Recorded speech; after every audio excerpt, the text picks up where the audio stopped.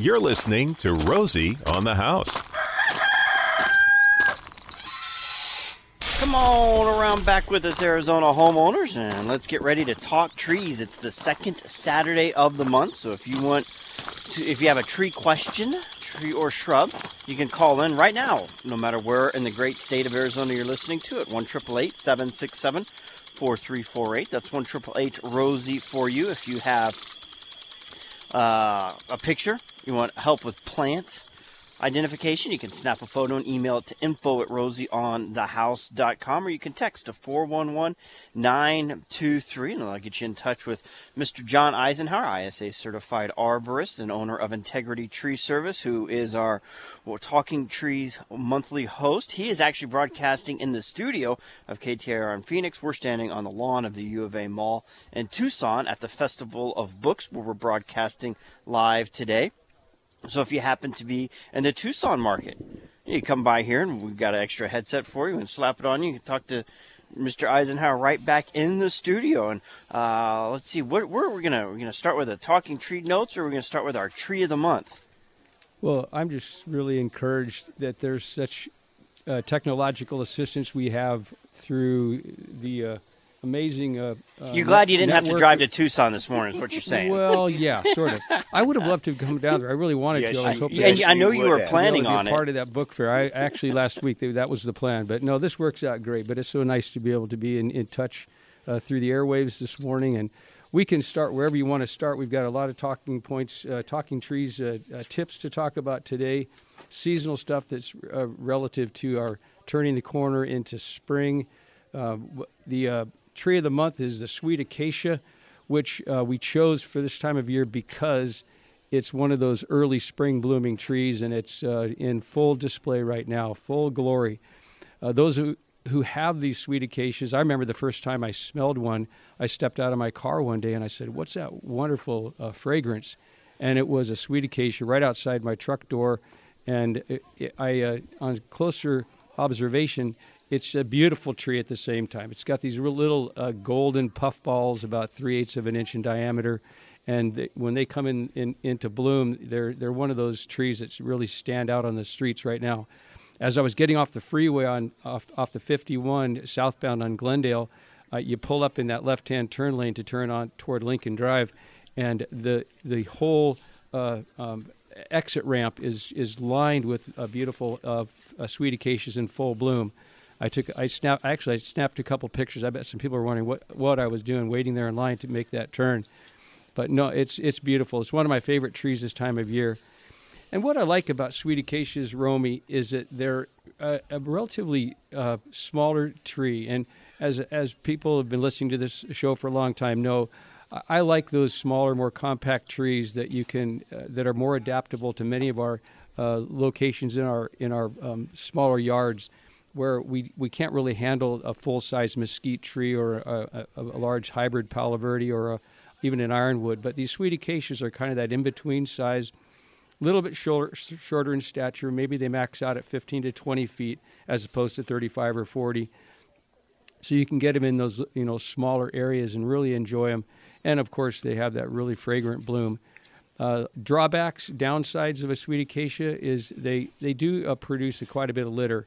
That yellow puffball bloom ends up on the ground, so if you have understory plants, probably not the best choice to put over your aloes or some cacti, where the small blooms will get caught up in all the smaller plants.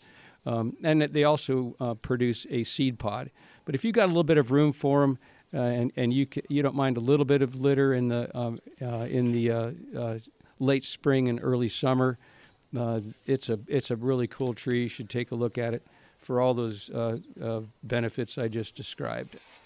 The sweet acacia, if you are in the Phoenix area on the exit, southbound 51, Glendale exit, that's a row of in bloom sweet acacias right now. Yeah, and as you're driving around town, just look for the bright yellow tree now. It's got a dark green leaf and a dark brown bark. So it's very easy to identify as opposed to the Palo Verdes and others that have a lighter green leaf. This is a dark green leaf tree, dark brown bark, and then this brilliant contrasting yellow bloom. And you'll see the little puff balls. They look like Kix, about the size of Kix cereal, and they're bright yellow, and they're cool. I love them. They're one of my favorite trees this time of year. So that's the sweet acacia, and I received my Talking Trees newsletter earlier this month with a full article on it. I'm sure I could find that at itreeservice.com. Yeah, there's a lot of other articles of value at our website, itreeservice.com. A lot of fact sheets in there about irrigation, about planting, about pruning, avoiding sunburn, which is another topic I want to talk a little bit about today. Looking at, people are asking me right now, what do I do with my pruning of my trees? And of course, this is a time of year when trees are putting on a lot of new foliage, and it's time that we can begin to prune a little more aggressively with our frost-sensitive trees. But you need to be careful, especially with citrus, that you don't over prune them and end up exposing them to too much sunlight. As we mentioned last month, some citrus and other smooth bark trees, if they're allowed to receive direct sunlight for 2 or 3 hours without interruption, you will get sunburn on those branches. So be real careful. Citrus like to be left alone. A little bit of minor grooming, a little nipping and tucking here and there to kind of keep them in shape. But don't open up the canopy and allow that sunlight to get to any part of the bark for too long a period of time, or you will get some sunburn. And they produce on old growth. So if you want a full harvest, I'd be very careful about very minor on your on your interior. Like you said, you want a good harvest if you've got the citrus for food. That's right. And what we recommend is, of course, removing dead wood. You get a lot of accumulation of dead wood that builds up on the inside. As the trees get larger, they shade the interior, and then the trees will tend to give up on those non-productive branches that aren't receiving the sunlight that the outer branches are.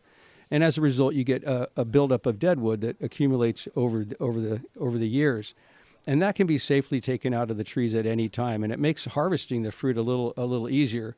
So, with citrus, we recommend removing the dead wood, and then a little bit of light thinning on the interior can be done to help you to harvest the fruit more easily. But just be careful you don't gut the entire inside of the tree and have just a very thin foliage shell on the outside of the tree. People think that they can just go up and just strip out all the interior foliage on the inside of citrus, but you're really putting the tree on the edge, because all it takes is a little bit of a break in that outer shell of foliage, and you'll get too much sun to the inside. And once you get sunburn, that cambium is permanently damaged, and it no longer conducts water and nutrients, and it can lead to further dieback on the canopy, which opens it up further to sun.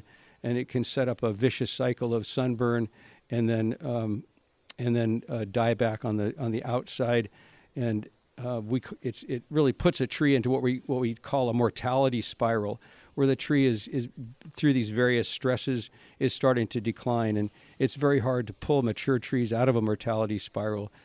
So just be very, very careful with frost sensitive, sun sensitive plants like citrus and some of our tropicals that need a light hand when it comes to pruning, and just do it the very, very bare minimum just to kind of keep them in shape. But again, leaving that interior foliage alone as much as you can, because that's critical to your ability to do containment pruning on the outside if you have a supporting cast of interior foliage. Which is getting me off on a rant here, because which leads me to I just want to mention quickly that I'm teaching 2 pruning classes at the Desert Botanical Garden coming up in April and in May. One on April 8th, and I believe the other is May 12th. You can go on the Desert Botanical Garden website at dbg.org, and look up the class. And they do fill up pretty quickly, so if you want to attend a pruning class in April or May, I'd love to have you come along. There's only a maximum seating of 25, so get on board pretty quick, because, as I said, the classes fill up, and then you'll need to wait for the next one. Hearing how it's done helps a lot. Well, it does. But seeing how it's done it makes a huge difference. Yeah, thank you, Rosie. We really major on the demonstration part. It's a 3-hour class, and in the first hour we focus on basic pruning concepts. In the second hour we focus on some demonstration of how to do the basic pruning cuts, and then in the third hour we actually have a hands-on portion of the class where we actually give each of the students an opportunity to discuss crown cleaning, crown thinning, and crown reduction cuts, and how to make those cuts on an actual live branch with some other classmates. And it's a ton of fun. We really enjoyed it, and I think people take a lot more away, as you said, by actually doing the pruning, and then they can take those concepts and put them in practice in their yard and do it with a little more confidence because they know some of the tree biology behind the pruning cuts they're making, and it's all in all a really fun class to teach. dbg.org, you can find it there. Did you, by chance, catch the last hour when we had Jim Cook from the Western National Parks Association talking about the Bristol cone pine? Yeah, I didn't. I just caught the end of that. The Bristol cone is apparently the oldest tree on Earth. We're going to have to make that the tree of the month at one point. I know it's not here in Arizona, but we got to highlight the fact that our neighboring state, Nevada, hosts the oldest living tree. We've got to feature that one at some point. Yeah, it's 5,000 plus years old, and the oldest one they say is actually they haven't disclosed its location for. Just so people will stay away obvious from reasons, yeah. For obvious reasons, but yeah, there's they're an amazing tree and quite a scrubby little thing too. It's only probably 15 or 20 feet tall, and it's all gnarly and windswept up on the slopes of the Sierra Nevada or somewhere. It looks 5,000 years old when you see one. Yeah, they're pretty cool. What was that term something decline? Mortality decline. Spiral. That's what it is. This I like one that. has, it doesn't have any. Most of the causes of mortality, these mortality spirals, are human caused. They're human caused, and sometimes they're animal caused. If you are in the mountain part of Arizona and you're dealing with deer that are eating your tree leaves, causing a mortality spiral, or you're in the desert lower part and you're dealing with rabbits that are putting smaller plants into a mortality spiral, and you want them to just go away. Well, remember that. Go away, deer and rabbit repellent by our friends at Bonide, made out of hot cayenne pepper. How many times have we talked about cayenne pepper for animal deterrent? Well, Bonide took that and put it in their go away deer and rabbit repellent. You can put it on fruits, vegetables, citrus. It is completely safe around people and humans. And it comes like everything in Bonide in multiple different applications, liquids, powders, granules. Whatever the application need you have, they've got a solution for you. You can find Bonide all over the state and at local nurseries. Trees can't speak, but John Eisenhower speaks their language. Talking Trees with Rosie on the House. Stuart's supposed to come by. We're at a live broadcast. Chauncey Meyer of Chauncey Meyer Architects out walking Lucky on the... Lucky. Beautiful. Is that a Golden Lab? This morning on the U of A lawn. You say it's a pretty good book festival? Amazing. If you are trying to encourage somebody in your home to read, this is the place to start. There isn't a book you can. I bet you they have books here on architecture, Chauncey.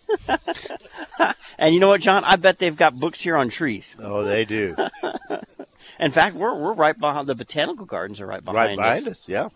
And the Campus Botanical Gardens. Well, we have callers on the line, so let's get to them as we're talking trees here. And then in the next segment, we'll go into our mulching tip of the month for tree care. But we have Mark starting off with a pine question at 1-888-767-4348. That's 1-888-ROSIE for you, and we'll put him in touch with Mr. John Eisenhower of Integrity Tree Service.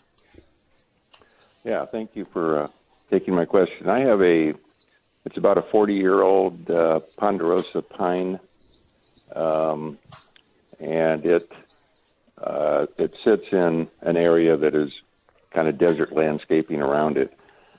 And I'm starting to I probably got maybe 5%, 5 to 10%, let's say, of the pine needles are dying. I'm trying to figure out what I need to do to save that tree. I notice there's others in the neighborhood that are actually some around, within a few miles of me that are actually dying. The complete tree is gone. What part of Arizona do you live in? Moon Valley area. Yeah, chances are you're describing an Aleppo pine, ponderosa. Oh, it may be an Aleppo, yeah. Yes.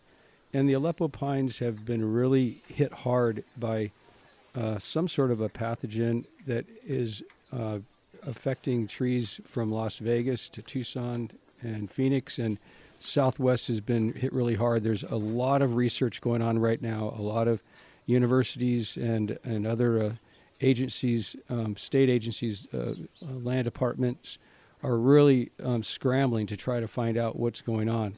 We just, this past week, had some testing done, lab testing that came back positive for a fungal pathogen called Diplodia. And I have a couple of Aleppo pines, 50-year-old trees in my yard too, and they're hit pretty hard. I've lost the top of one. I'm not sure if they're going to recover or not.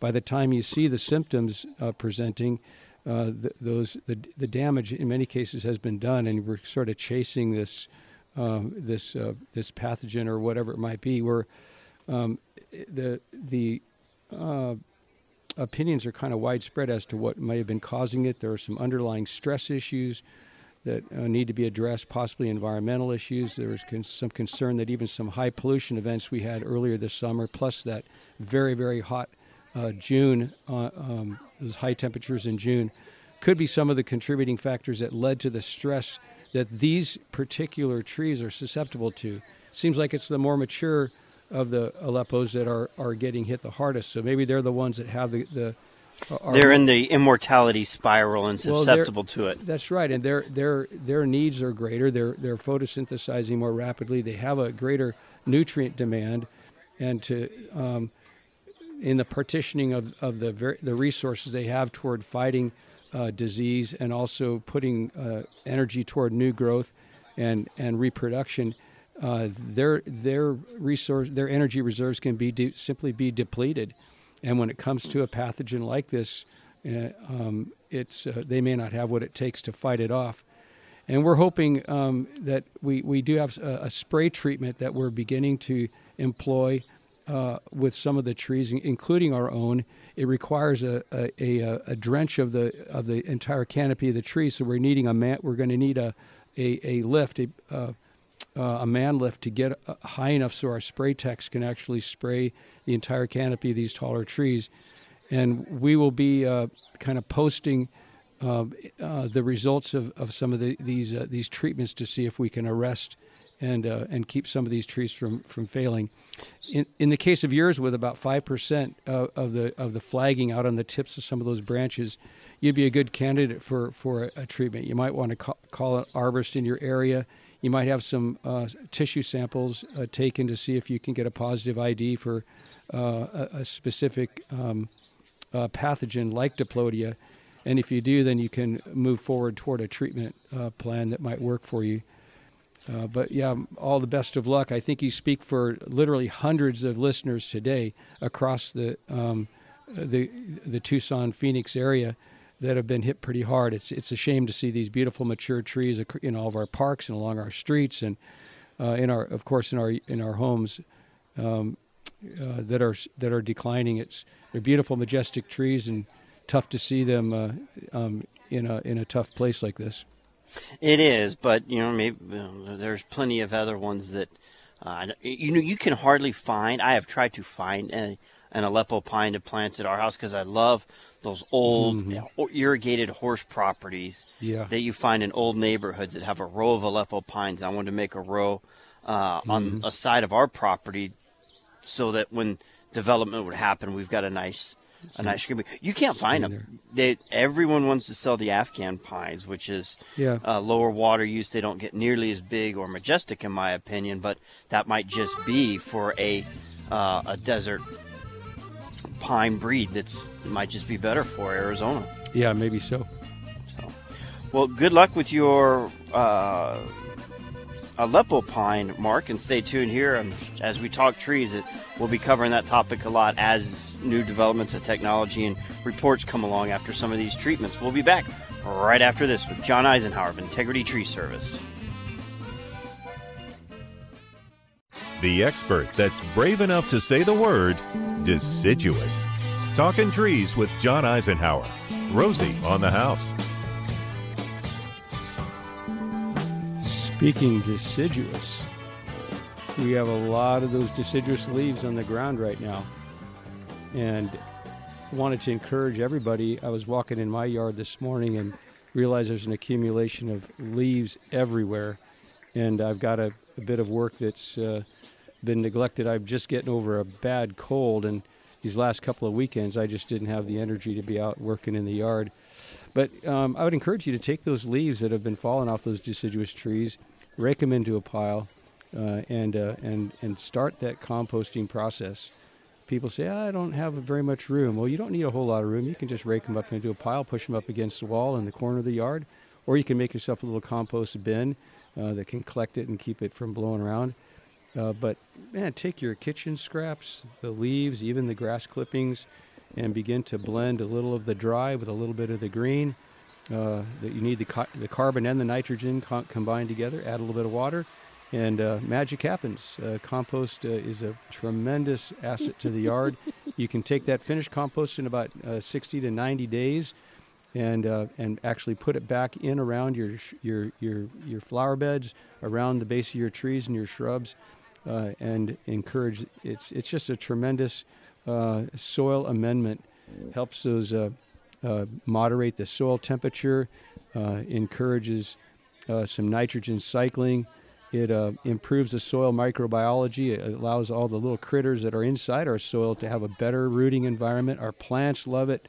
And of course, it reduces the evapotranspiration, which a lot of water loss comes right out of the soil surface. Well, if you've got a nice little 1 or 2 inch layer of composted mulch around the base of your trees, they love that, and they'll reward you with some beautiful fruit, less watering required, keep the dust down, keep the weeds under control. My goodness, the list goes on and on. It's the best thing since chicken soup is composted mulch around the base of your plants. And I can encourage you more.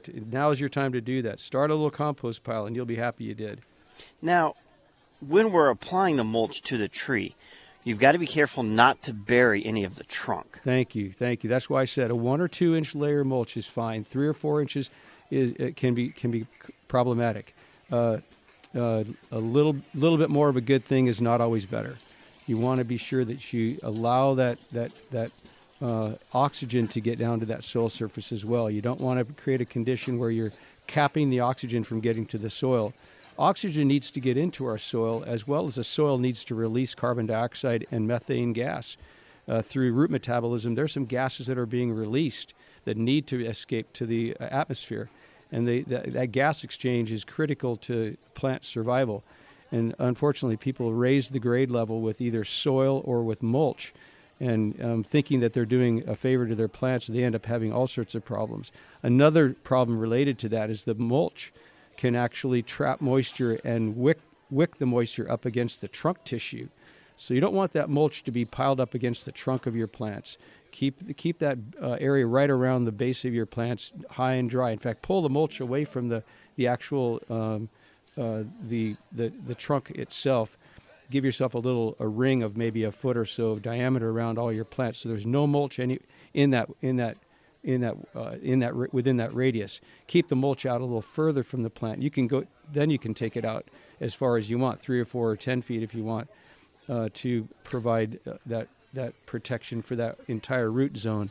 That was my next question on how far out to go. You want at least the drip line, but if it's a younger tree you anticipate growing further, is there a benefit to constantly be 2, 3, 4 feet ahead of the drip line so that natural composting starts to happen and increase soil conditions for when the roots get to that length? Yeah, great point. And that it will be conditioning that soil through that process of breakdown of the materials. They'll be keeping that, improving the soil tilth and porosity, so that there's going to be better water penetration. So as the roots get to that point, of course, they're going to have a much better rooting environment. Great point, Romy. Appreciate you mentioning that. And that's the Mulching Trees weekly to-do. You can find in our home maintenance calendar, and this audio will be transcribed on that page a little bit later, along with the Rich Media Player for the podcast. One last thing to mention about mulching, ask your neighbors to help you build your compost pile. If you don't have enough leaves to really make a significant pile, just mention it to a couple of your neighbors and have them start giving you their kitchen scraps and a few of their leaves. They might have that big old tree that they don't know what to do with the leaves. They're just throwing them away. Go over there and get a couple of bags full every now and then. You can kind of keep your own, be the community depository for all those raked leaves that others are throwing away. You can get your free home maintenance calendar by going to rosieonthehouse.com on homeowners resources. Scroll over and you'll see the option third down calendar with directions on how to email, with a link to email in your address, and we'll send you your own free Rosie on the House home maintenance calendar as part of our 30th anniversary, with a layout of topics that we're covering all year long, along with weekly home and planting to-dos. We've got callers on the line. Let's get to them, and then we've got some texts and emails to follow up with that. I believe it's Gary next on the line. Wants to know about a low-maintenance shade tree. Good morning, Gary, and welcome to the program. Good morning, Romy. Question for you and your guest. I'm redoing my backyard, so I get rid of some really messy trees. I think they're called Faecacia. They're in the oleander family. Faecacia, yes. And very messy, but give a lot of shade. But I just got rid of those along with the citrus, which was removed because of some roof rats in the area. And I was looking for some trees that could just take full sun because it's southern exposure, give good shade, but not be that messy. A couple of things that I was looking at, if you can comment on, maybe is evergreen pear and Chinese pistache. I know they are deciduous, so there are times when they will lose their leaves, but just in general, could you comment on those and maybe anything else kind of in that family of foliage trees that might work? Yeah, the evergreen pear is a smaller tree, probably maxes out at 15 to 20 feet in height, a little more compact than the Chinese pistache, which can be extremely large, can be up to 40 feet in height at maturity. So you want to be sure that you understand, research the mature height of your trees to be sure that you're selecting one that's going to fit that spot. Mm-hmm. But both of those are nice trees. They're both deciduous, so they will lose their leaves and be bare in the winter. Two other trees that came to mind that will provide some nice shade for you and also take full sun are the Acacia anura, or a mulga tree. It's referred to, its common name as a mulga. They're quite nice, and I think they're considered a low litter tree. And then the Texas live oak. I've just become a real fan of those trees because they're so durable, bulletproof, don't have a lot of natural enemies, and they're again, both of those two trees, the Acacia anura or mulga, and then the Texas live oak, are fully evergreen trees. They'll keep their leaves all year long and provide some nice shade. And they're relatively low litter and low maintenance. And for that reason, they get a 5-star review from me. We appreciate the call. A couple text questions here for you, Mr. Eisenhower. We had somebody wanting to know where to get tool for to keep birds out of their fruit trees. Where to find tools? Tool, the cloth. Oh. Gosh. Is there another material you would recommend?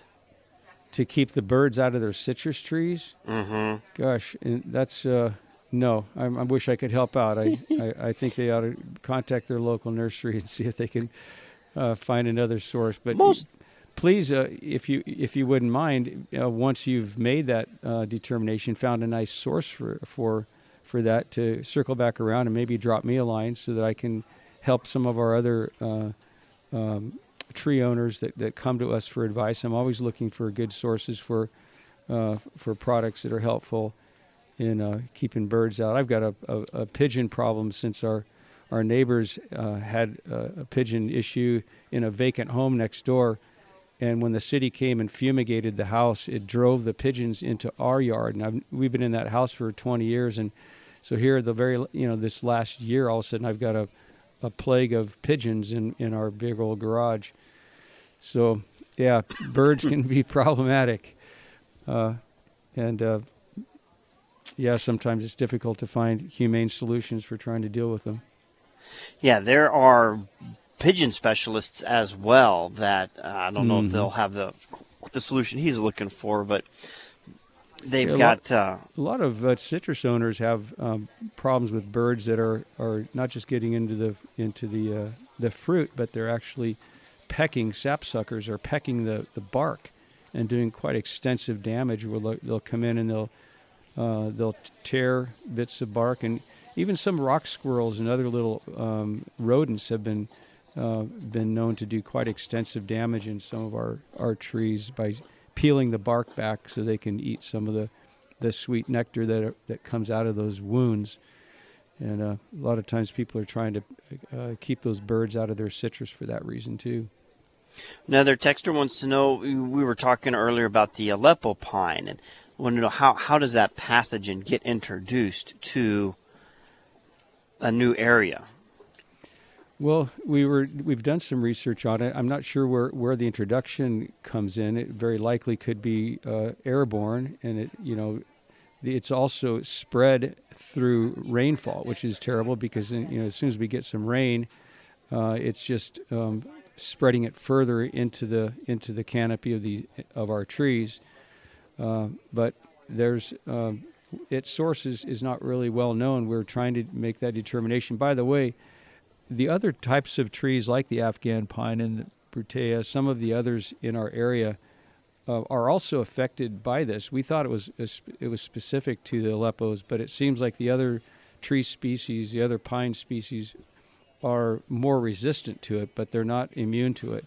There have been cases of these other pines being affected as well, but it mainly seems to be in the pines, and really a strange phenomena, because if you drive past Roadrunner Park at 36th Street in Cactus, there's affected trees, and then it seems to skip a tree, then it gets to another tree.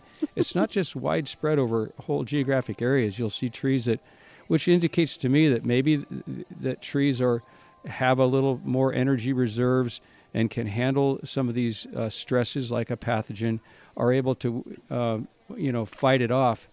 But other trees that may be more susceptible and maybe weakened are the ones that are going to be getting hit hardest. So it behooves us to improve, of course, the cultural conditions around our trees, making sure they're well irrigated, that they have good growing conditions, and that we're trying to minimize all the stress factors that would lead to this. Because it seems to be that when in the fall, when these symptoms started presenting themselves, it could have been, many people are indicating that it was months ago, possibly even in the summer, when the problem started. And if you are an organic gardener, there's a lot here in Tucson. Tucson is very proud of the organic factor.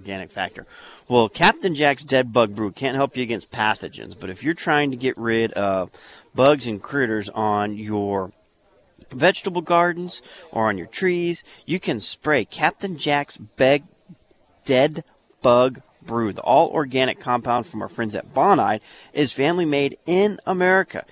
Beetles, spider mites, borers. Anytime you see something starting to attack your trees, you can just hit it with Captain Jack's Dead Bug Brew. It is so organic and safe. You can apply it the same day you're harvesting your fruits for that night's salad.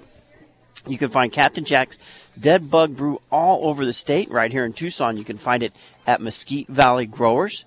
If you're in Flagstaff, Viola's, or in Phoenix. His bark and bite, they're about the same. Talking Trees with John Eisenhower. Rosie on the house.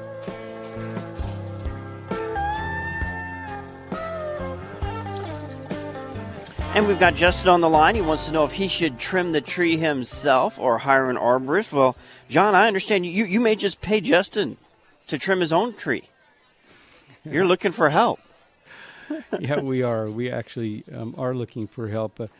Justin, there's a lot of pruning that can be done by homeowners and business owners, and with the proper, armed with the proper skills, through taking some classes, you can learn some basic pruning concepts and do a fair amount of work on your own and do it confidently. the problem is when you get into larger trees that do require climbing, or in the case of homeowners to be up on tall ladders, sometimes it's not advisable to take that risk and end up getting hurt. And sometimes just the amount of brush that's produced is sometimes overwhelms your ability to put it out in your with your city pickup or in your garbage cans or your recycle bins. You know, we fill up our recycle bin pretty often, and it doesn't take very much to do that. But yeah, sometimes there's they say a good doctor even knows when to refer, and I think there's a time when you just know that, hey, this is getting beyond our ability to do on our own, and at that point it'd be good to go to a local certified arborist in your area who can bring a high level of quality service.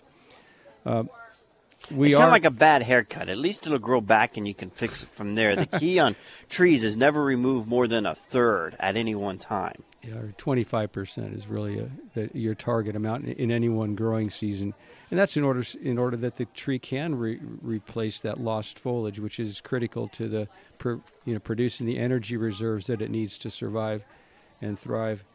So yeah, keep the pruning to a minimum. Do a little bit now, maybe a little bit later. We always tell people sometimes you can't achieve all of your pruning objectives in one season.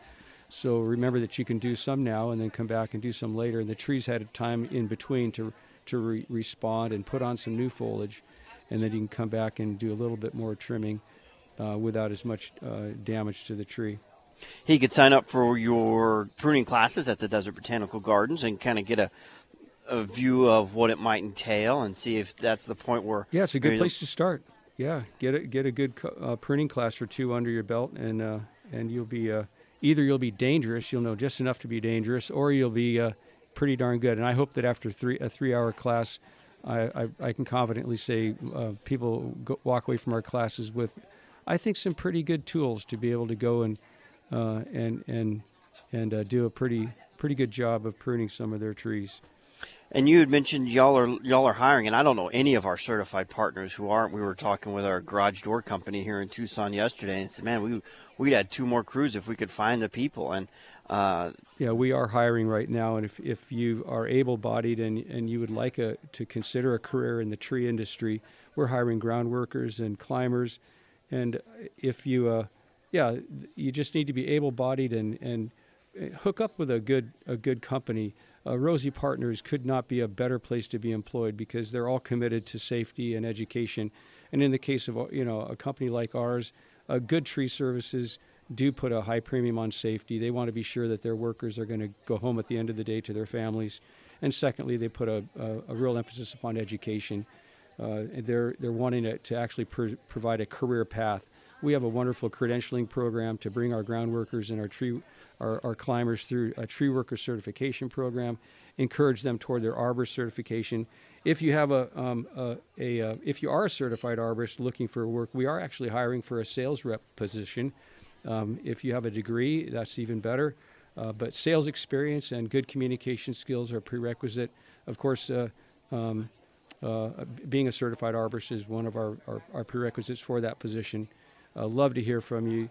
We are hiring actively right now for ground workers, climbers, and for a sales rep position. iTreeService.com would be the point of contact for now, as y'all are like many businesses closed on the weekend to allow time for rest and family. And somebody could get to that website, fill out an information, and someone will get back to them beginning of next week. Yeah, we've got an application online, so you can print that and copy it, have it filled out, and you'd be ready for an interview on early next week. Well, we appreciate y'all tuning in this Saturday morning. We've been with John Eisenhower of Integrity Tree Service, talking trees. Any final points we've missed on our tree calendar maintenance for March? No, I just wanted to say it's been a pleasure, a lot of fun spending time with you this morning, Romy and Rosie. You guys have a great weekend, and we will see you around the bend. Sounds good. Next month, when April, is that going to be 14th? Mm-hmm. Is that the second Saturday of the month? When we're talking trees again, we'll be covering the Oh, I did. I should have had my calendar open in front of me. We're not into the Palo Verde yet. It's not blooming yet. I think that's May. Do you remember what our talking tree is for? Our tree of the month next month? No, but it'll be a surprise for our listeners when we unveil it. I'm buying myself time as I'm growing to July, June, May. There we go. We'll be talking. Oh, it will be the Palo. Oh no, that's May. Palo Verde in May. This is a lot. This has got to be great listening radio. So, well, in between now and then, you can go to itreeservice.com, and we will be talking about the acacia, Mulga acacia. There you go. It's one of those 5-star trees I just mentioned a few minutes ago.